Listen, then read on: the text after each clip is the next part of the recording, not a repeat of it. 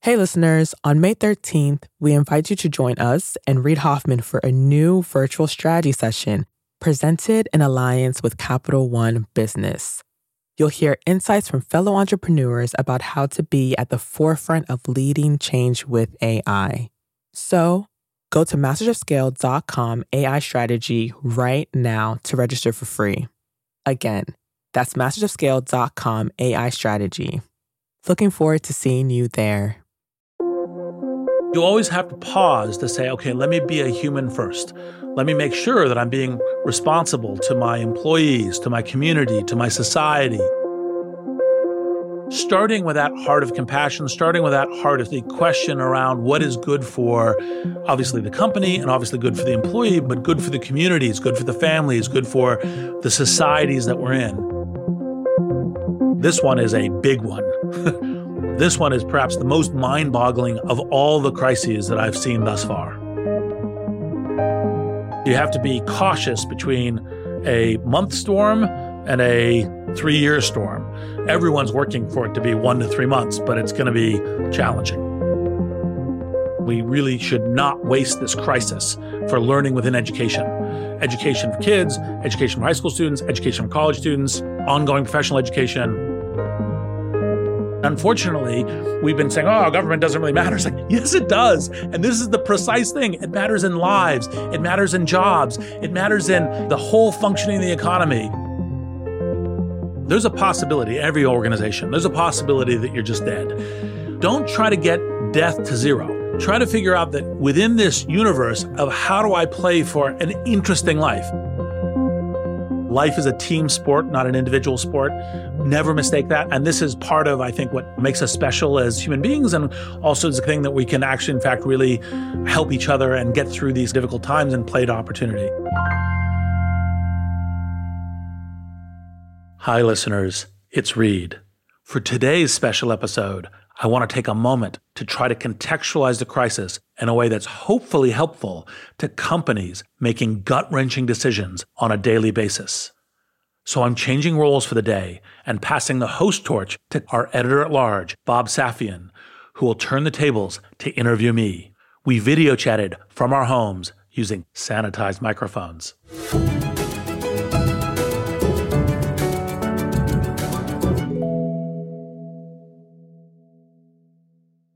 Hi, listeners. It's Erica Flynn, VP of Alliances and Audience Development at Wait What, the company behind Masters of Scale. My day-to-day consists of nonstop communication, not only with my immediate team, but with our current partner relationships and with incoming leads from possible future partners, which is why I rely on the ease of Grammarly to keep my communication clear and efficient. One confusing email can turn into several confused replies, which can turn into an unexpected meeting which no one wants, needs, or has time for. Having Grammarly on hand as my trusted AI writing partner not only streamlines my extensive to-do list, it minimizes miscommunication by quickly and efficiently synthesizing information and carefully curating tailor-made responses to specific groups. In fact, companies that use Grammarly to communicate can save 19 days per year per employee. Grammarly eases the writing process. It's a writing partner from the blank page to the last word typed before hitting send. Join me and over 70,000 teams who trust Grammarly to work faster, hit their goals, and keep their data secure. Visit Grammarly.com to learn more. That's Grammarly.com. Hi, Reid. I'm delighted to tap your experience in this strange and truly unsettling time, unique, really, in our experience. It's difficult for many of us to get our minds around what's going on, to set our priorities and our perspective. I wonder if you might start by just offering us some reflections on this moment. I know you said something earlier that we have to be humans first, and I was wondering if you could elaborate on that. As entrepreneurs, we're so focused on building these businesses and getting to scale, and it's such a hard thing to do because that's one of the reasons I use this metaphor that you jump off a cliff and assemble an airplane on the way down. It's that fear of mortality. It's that high failure rate. It's the pure difficulty of the creating something new, something from nothing. And so you get very focused in order to do that. The top line reminder is to say, okay, look, that focus is really good. It's the thing that allows us to create these new businesses, these new jobs, these new products, these new services. It's the thing that creates the future. It's super important. But you always have to pause to say, okay, let me be a human first. Let me make sure that I'm being responsible to my employees, to my community, to my society.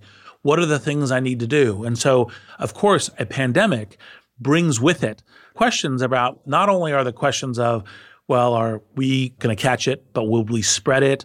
How are people's lives being impacted by when you have young kids at home, all of a sudden productivity drops because, the young kid doesn't understand it's a pandemic. The young kid goes, parent, time to play, time to interact.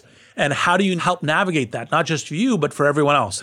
Starting with that heart of compassion, starting with that heart of seeing where it is and seeing not just the question around what is good for obviously the company and obviously good for the employee, but good for the communities, good for the families, good for the societies that we're in. And it's one of the reasons why, of course, part of clean hygiene and social distancing and hand washing isn't just saving you, it's also saving other people in transmission. It's being careful because with COVID-19, you can have 5 to 14 days before you show symptoms and you could be infectious. So you're trying to be super careful about that. So humanity first. That's what it means. This is a really difficult time. I wanted to ask you to come back with me a little bit. As a business leader, you've dealt with a lot of different crises, all kinds of crises. And I wonder whether when you look back, what was the most difficult, most challenging crisis that you had to manage? Was it the result of an outside event like after 9/11 or during the financial crisis? Or was it more company specific, organization specific? If you think of crises that really shaped you, where do you go to? There's this classic myth that there's this word in Chinese that means both a crisis and opportunity. And it's a little confusing, actually, what the actual truth of that is. I suspect it's a little bit more nuanced than that. All of us at entrepreneurship learn through a set of crises. It's very hard for me to answer the question of the worst or the most defining because there's been so many that have been hugely impactful and have affected my learning curve, affected the way that I operate, what I know to do. There isn't the one. I was at PayPal in September 9/11, and I was one of the first people who was going through SFO into airports to go places after when they reopened it. And I literally remember walking through. There was no line at the security scanner. You put your stuff through, and basically all of TSA is paying attention to you. You walk to the next line. It's the National Guard with M16s. You're like, okay, just me and my bag, my laptop. The whole thing is there. This one, I think, is defining and unusual because not only do you have the question about, well, what is the future of the business? What is the future of investment? What is the future of revenue? What is the future of how should we be doing all that planning? How does that come together? And how do we navigate that in the new product and service that we are creating or that we're trying to scale? You also have all these factors about going on of, okay, what is public health and what does this mean? And what is the mortality rate going to be? And how is it going to play into recession? How is it going to play into depression? It's literally mind-boggling, all of the different vectors. This one is a big one amongst all the other, also potentially mortal to the company. But this one is perhaps the most mind-boggling of all the crises that I've seen thus far. You mentioned the two parts of a crisis that were two different pillars of it. And I was thinking back in 2008, 2009, when I was at Fast Company and the financial crisis came down on our business, and it came down hard, right? And we had these discussions about how to react. And we were looking at two extremes. One was to throttle back, batten down the hatches, ride out the storm, and hope you're one of the survivors when the storm passes. And the other side was, well, this is a new environment. Do we look to exploit new opportunities, grab whatever wind we can, and try to race ahead? And I'm wondering if you have any perspective about how leaders should deal with these twin pillars, how you think about it. So there's a classic business phrase that I like from business school, which is a SWOT analysis: strengths, weaknesses, opportunities, threats. It's, again, partially because I think opportunities and threats tend to go together, and that's here too. When I look at it, the very first thing, of course, is to evaluate the defense game, to evaluate your first kind of duty of care to your customers, to your employees, to your investors, is to say, actually, in fact, having an entity that is essentially profitable and ongoing is actually, in fact, one of the major responsibilities here. You have to first do the defensive evaluation as per the first thing. So it's the threats, it's the, okay, roughly here you go through, it's a massive asteroid right now. It's making all kinds of impacts. And we don't know exactly what the recovery path will be. We don't know exactly when. We don't know what the shape of it is. You do a little bit of rough scenario planning. You kind of go, okay, how are we measuring the worst of the worst cases? What do we monitor for that? How do we guess and how do we come to our best decision? Then we go, okay, what's a bad case and how do we monitor for that? And then what's the case we really want to work towards? That we go, okay, given all these things and we know how the defense goes, where can we play this to opportunity? Where can we say, all right, there's things that we do here that are new and different that we add to our corpus, that we have an opportunity that potentially we're even stronger because of this crisis. We have a chance to experiment with new ways of working, new product or service offerings, new ways of making this happen. Is there a way to possibly do that? And then, of course, you overlay both the opportunities and threats with what's going on in the market, what's going on with the competitors, and which game am I playing? Part of entrepreneurs, especially in the early stages, is the point of the metaphor of jumping off a cliff and assembling the airplane on the way down, is that by default, you may be dead anyway.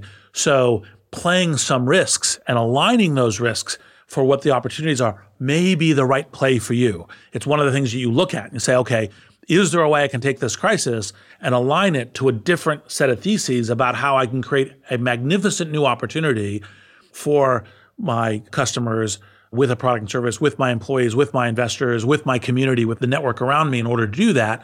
Is there a way to do that? And so you also must, after you do the threat analysis, do the opportunity analysis. And then the strengths and weaknesses plays across that relative to what do you think the changing demand in the market looks like? What are you going to take a hypothesis bet on? What can you measure? And then what do you think is going on with actual competition and potential competition?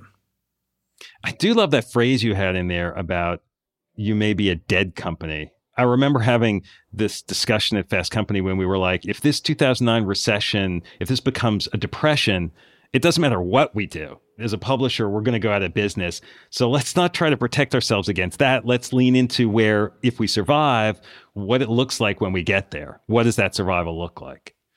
I think that's a great thing. The thing that I would add is, look, there's a possibility, every organization, there's a possibility that you're just dead, right? Don't try to get death to zero. Try to figure out that within this universe of how do I play for an interesting life? Part of that is one of these fail fast things. That's one of these things from Silicon Valley that people frequently misunderstand. You don't fail fast because you want to fail fast. It's failing fast is better than failing later. So you want to test the things as early as possible to see if I am going to fail, failing sooner is better broadly relative to learning in the end. So take those risks for those upsides where you maybe end up failing sooner because you're taking the risks to possibly either be a going concern, a profitable thing, a new thing, a thing that flourishes in the new environment. That's worth doing. So that the parameters or the rules around blitzscaling, the ways you think about it, that doesn't really change in this environment. You're sort of applying the same approaches or the same frameworks. It's just a different set of facts around it. Exactly. So it's kind of a question of you go, well, we know that the market's changing. We know the competition is changing. We know the investment market's changing. We know the hiring market's changing, which normally you try to simplify to a small number of variables in developing your new product service, all go in flux and make it very confusing. And this is general, not just with pandemics, which then, of course, add the humanity factor, which add even more variables into this. So what happens is all of those go into more flux and you have to monitor and make guesses and take kind of shots in the dark. Like another metaphor I frequently use for startups is you're running over uneven ground in a minefield in the fog. And you have to make those decisions in that where you have very faint and weak signals as you're making decisions in order to make decisive decisions at speed because you have a limited clock in order to make it work. Now all those come into play. It's the same set of variables, but now with much more uncertainty and hard to lock down. When you're looking at forecasting in this environment, are you forecasting more frequently? How do you know when to reset your forecast when it seems like every day the assumptions kind of shift? Well, that's the reason why what you kind of do is you go, okay, here's a case that we might expect. Here's a bad case that we're ready for. And here's a worst case that we're monitoring if we need to go into, right? And maybe some monitoring to, when the things may turn around and we have actually more focused on opportunity than threat.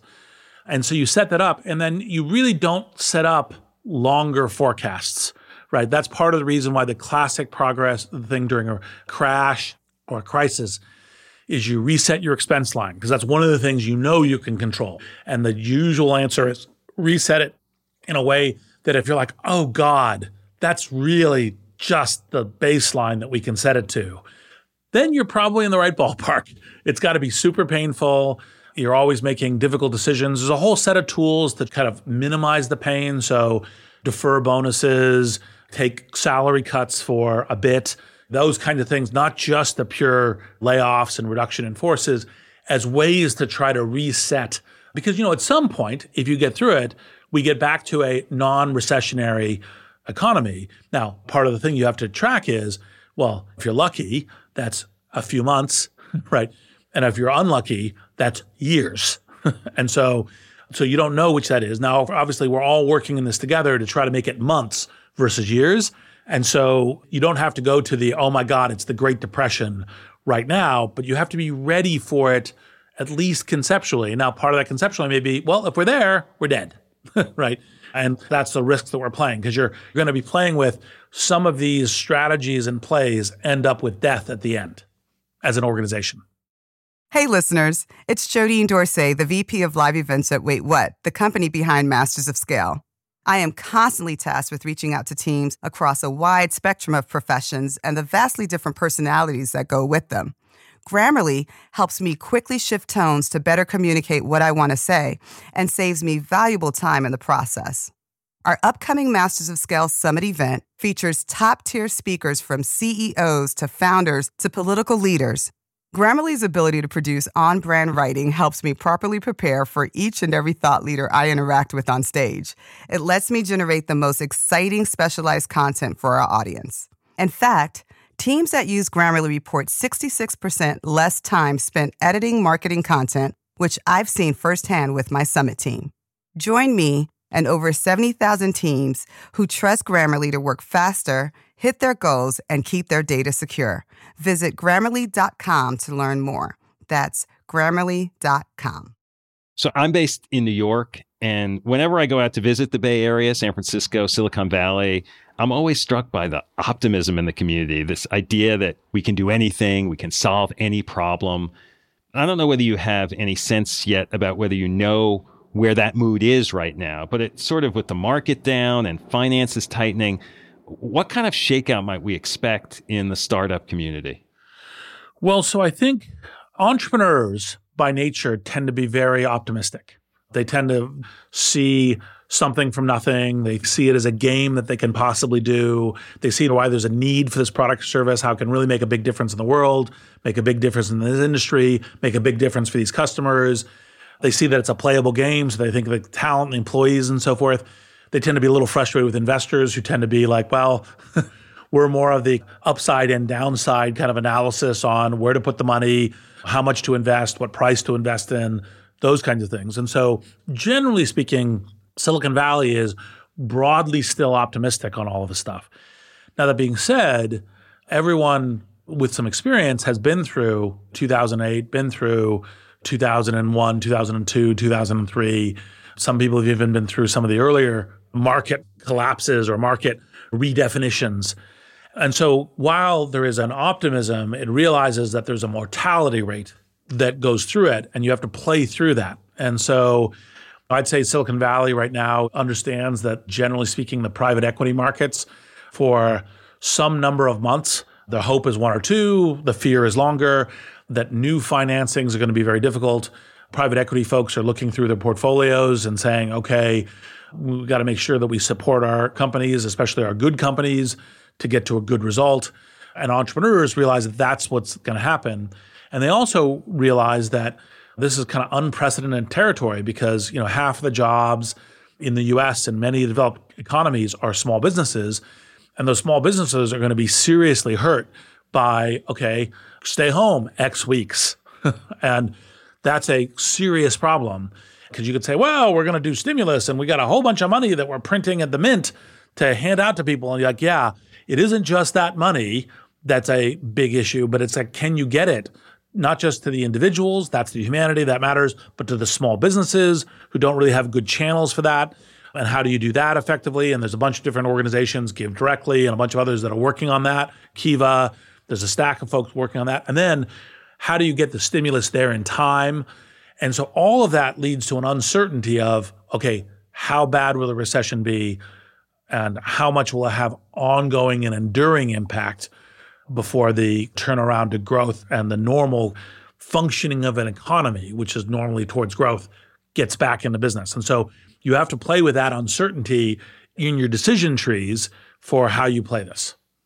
And so if I'm hearing you right, funders are going to make even harder choices than before about which companies they're supporting in their portfolios because they're not going to have the resources or maybe not have the conviction to be able to support all of their children the way they had going into this.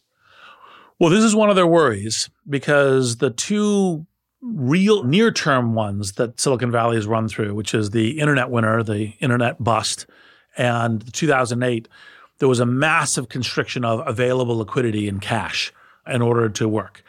And so both of those led to making, frankly, very, very hard decisions and managing to just trying to keep things alive.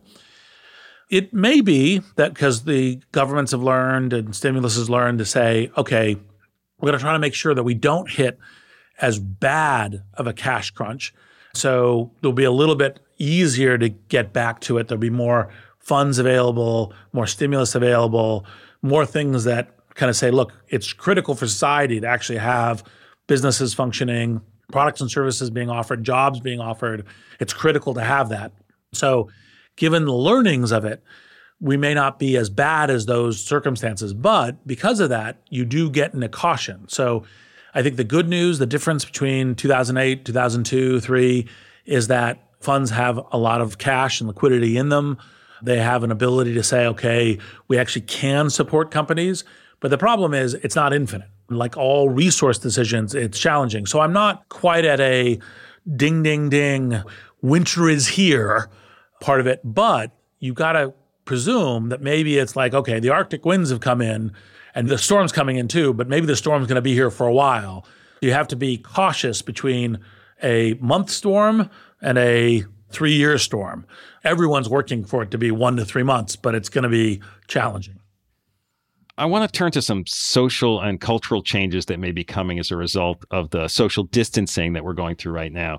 Remote engagement, the heightened embrace of digital tools, these have been dominant characteristics of the new reality over recent weeks. And I'm curious whether you think they're going to be long-term impacts. On the business front, it seems pretty clear that business practices, remote and distributed work is going to be more prevalent going forward. Do you agree with that, or do you think we'll go back?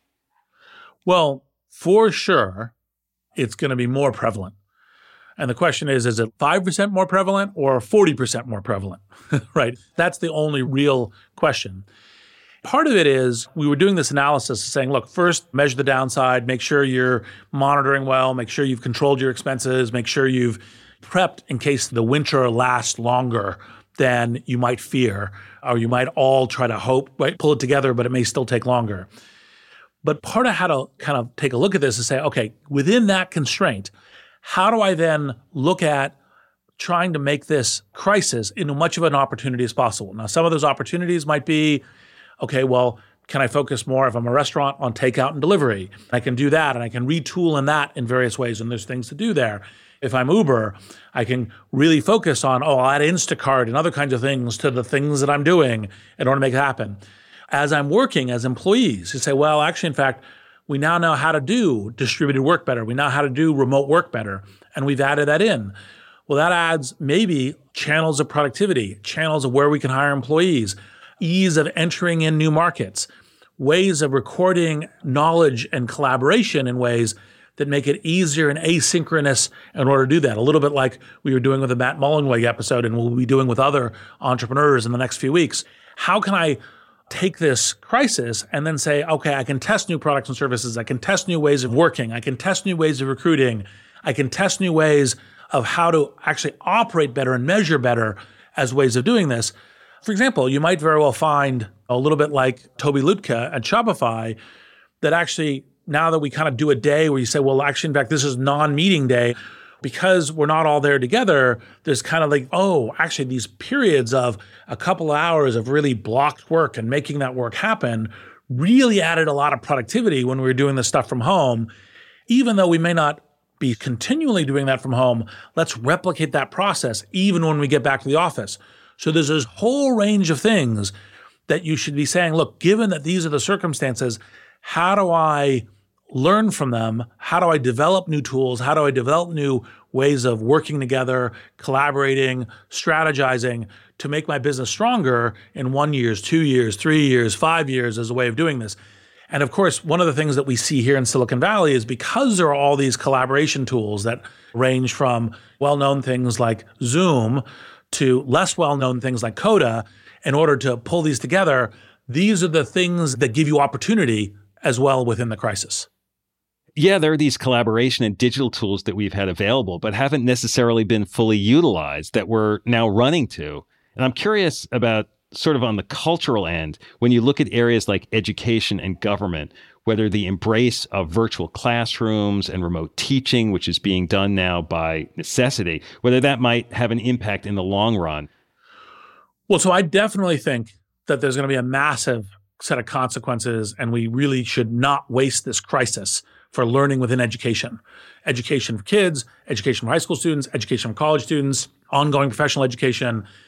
Now is the right time to say, okay, what things work, what things don't work, what things might work if they got improved, and to really steer all into that. Because while I think we will find that some things are still super important to have co-located education, it's not just a important part of the learning process, but also the socialization process and the ways that things operate. I think we will find that there's a stack of things that actually, in fact, work, pretty well virtually, and now can be added in through online. Now, like, for example, things where leaders of folks like Arizona State University could say, hey, we got the technology for doing all this stuff across college.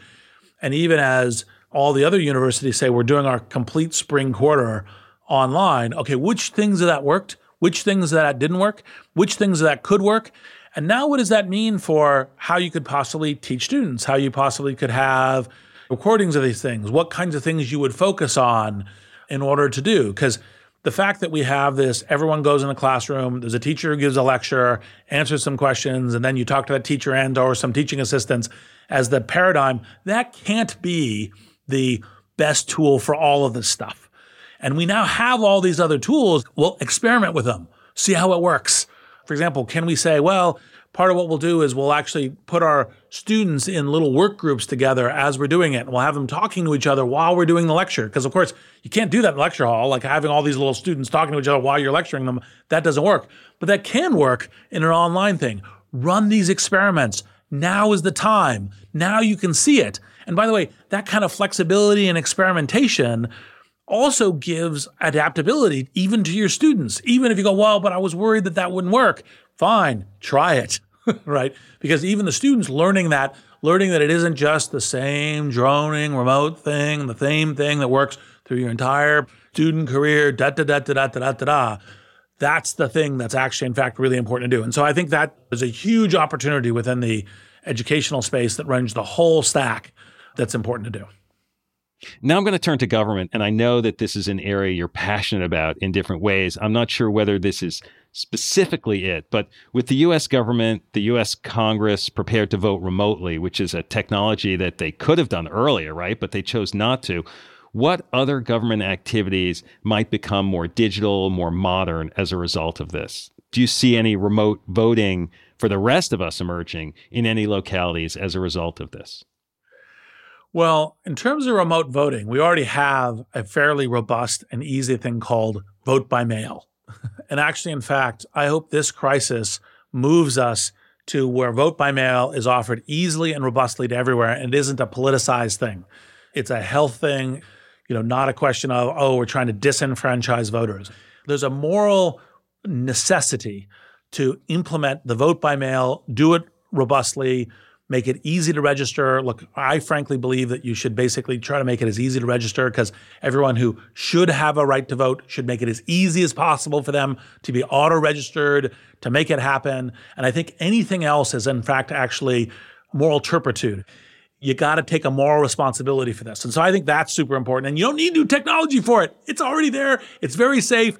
Unlike the question of like a voting app and can it be hacked and all the rest, this works really well. It's straightforward. Now, my hope is, just like businesses, just like education, that there's a whole wide variety of things we can say, well, let's look at these government services, whether it's the DMV or other things, and say, is there a bunch more that we can now make more easily deliverable, more easily online? One of the nonprofits that I'm a substantial supporter of is called Code for America. And part of what they've been doing is saying, hey, let's build apps that help people get their food aid and make it much easier, because a breakage of it's just too hard to get it, even though we can qualify, that's inhuman. Let's make it easy to do it. If I actually qualify, I can get the food stamps. We're a wealthy society. We should actually be able to provide food to everybody. We don't want to be one of those people when people 50 years look back and say, those barbarians, they kept people frightened of whether or not they could get food in order to try to keep them in line. We don't want to be that. We want to be better than that. We can be better than that. All of these things saying, now can we make it easier and better and more inclusive by using this current crisis to do good things that are part of how we should function next year and the year after? How do we make that better for that? Obviously, one of the things is the COVID-19 pandemic is real. There could be much worse pandemics. How do we learn how to say, okay, here is how we navigate pandemics, the increasing population, the increasing network connectivity. What is the thing that we do? Everything that we're doing right now should be the, what if it was SARS, right? What if it was a really nasty pandemic that was going? How could we do that in much better fashion? And that's one of the reasons to dedicate ourselves to it. There's all these things that we can be doing on the government side, and it's not rocket science. It's like, boy, we'd be using the national powers things to be making ventilators, to be making masks, to be assuring the supply chain.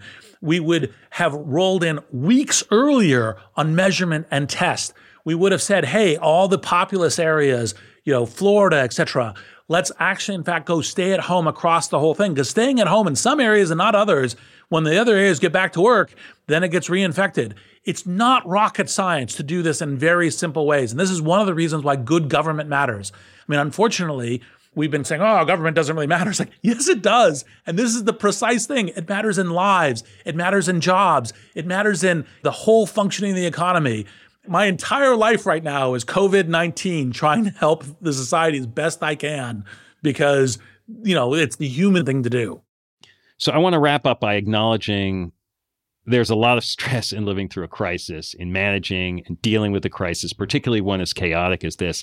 And I'm curious if there are things that you're doing personally to manage your own stress, or what kind of advice you have for other leaders and entrepreneurs to manage theirs. So it is important to have people you check in with, right? So CEOs and founders can check in with board members or other CEOs, sometimes key executives, because part of how we manage our stress is by helping each other. Life is a team sport, not an individual sport. Never mistake that. And it's times like these crises in order to have other people that you connect to and you help each other. And this is part of, I think, what makes us special as human beings, and also is a thing that we can actually, in fact, really help each other and get through these difficult times. It is important to manage your own stress levels, whether it's get some exercise, try to make sure that you're meditating a little bit, make sure to recognize that everyone's on edge, everyone's fearful for their grandparent or their mother or father, the person with a respiratory issue. There's kids running around the house now. It's stressful. You're on top of each other in ways that you didn't think of before. You got some people out there going, ding, ding, ding, the world's coming to an end. And you're like, well, we're really not going to be that bad. That's not going to be that bad, but we don't know how bad it will be. That uncertainty adds to a lot of stress. And so yourself trying to send positive energy, trying to get people to raise their game, and then try to check in with each other and say, hey, let's help each other do this better. And I think that's a really key thing to do. Sometimes it's trite, but did you say thank yous? Did you thank someone or send some positive energy? Are you receiving that as ways of doing it? Those kinds of things are important. And, by the way, that's part of the reason why I did the appearance on Meditative Story and what Masters of Scale is doing. Listen to some of those. How do you check in to yourself and to just trying to say, how do I go, okay, a breath. Okay, we can handle this. okay, it's going to be hard, but we can do it. And those things are really important in order to navigate through these very difficult times. Well, Reed, I want to thank you for sharing your insights and your patience and your time with us and with all the listeners of Masters of Scale who really appreciate the insights that you bring. So thank you. Thanks very much. And for your humanity, of course. Well, and thank you too, Bob, because you're in this with us. And thank you for jumping in and saying, okay, Reed's off doing this COVID-19 stuff. I can do these things. Let's do this. So thank you too. Well, it is a team sport. We're in this together. Hi, everyone. It's Jeff Berman, CEO of Wait What and co-host of the Masters of Scale podcast. Like many of you, my to-do list changes by the minute. Whether I'm working with partners or hashing out legal documents or brainstorming with our team, there is never a shortage of tasks that require attention and constant communication. Like Masters of Scale co-host Reid Hoffman, I know artificial intelligence is a huge part of our future, and Grammarly is an enterprising leader in AI. With Grammarly, what used to take a few hours only takes a few clicks. It's like having a collaborator for my writing, helping me generate better first drafts and tailoring messages to our specific audiences. It's not only a superior AI tool, it is a safe AI tool. And as a CEO, security is always top of mind. Grammarly has 14 years of experience and a business model that never sells our data. Security has been a priority since day one and continues to be integral to Grammarly's values today. Join me and over 70,000 teams who trust Grammarly to work faster, hit their goals, and keep their data secure. Visit Grammarly.com to learn more. That's Grammarly.com. Masters of Scale Rapid Response is a Wait What original. The show is recorded remotely using sanitized audio gear. It's hosted by me, Bob Safian, Masters of Scale's editor-at-large, and Masters of Scale host Reid Hoffman. Our executive producers are June Cohen and Darren Triff. Our supervising producer is Jay Punjabi. Our producer is Jordan McLeod. Scripts by Christina Gonzalez. Original music and sound design by Ryan Holiday and Daniel Nissenbaum. Audio editing by Keith J. Nelson and Lena Sillison. Mixing and mastering by Brian Pugh. Special thanks to Emily McManus, Sarah Sandman, Adam Heiner, Kelsey Capitano, Tim Cronin, Charlie Meneses, and Saida Sapieva. Visit mastersofscale.com/rapid response to find the transcript for this episode, and be sure to subscribe to our email newsletter.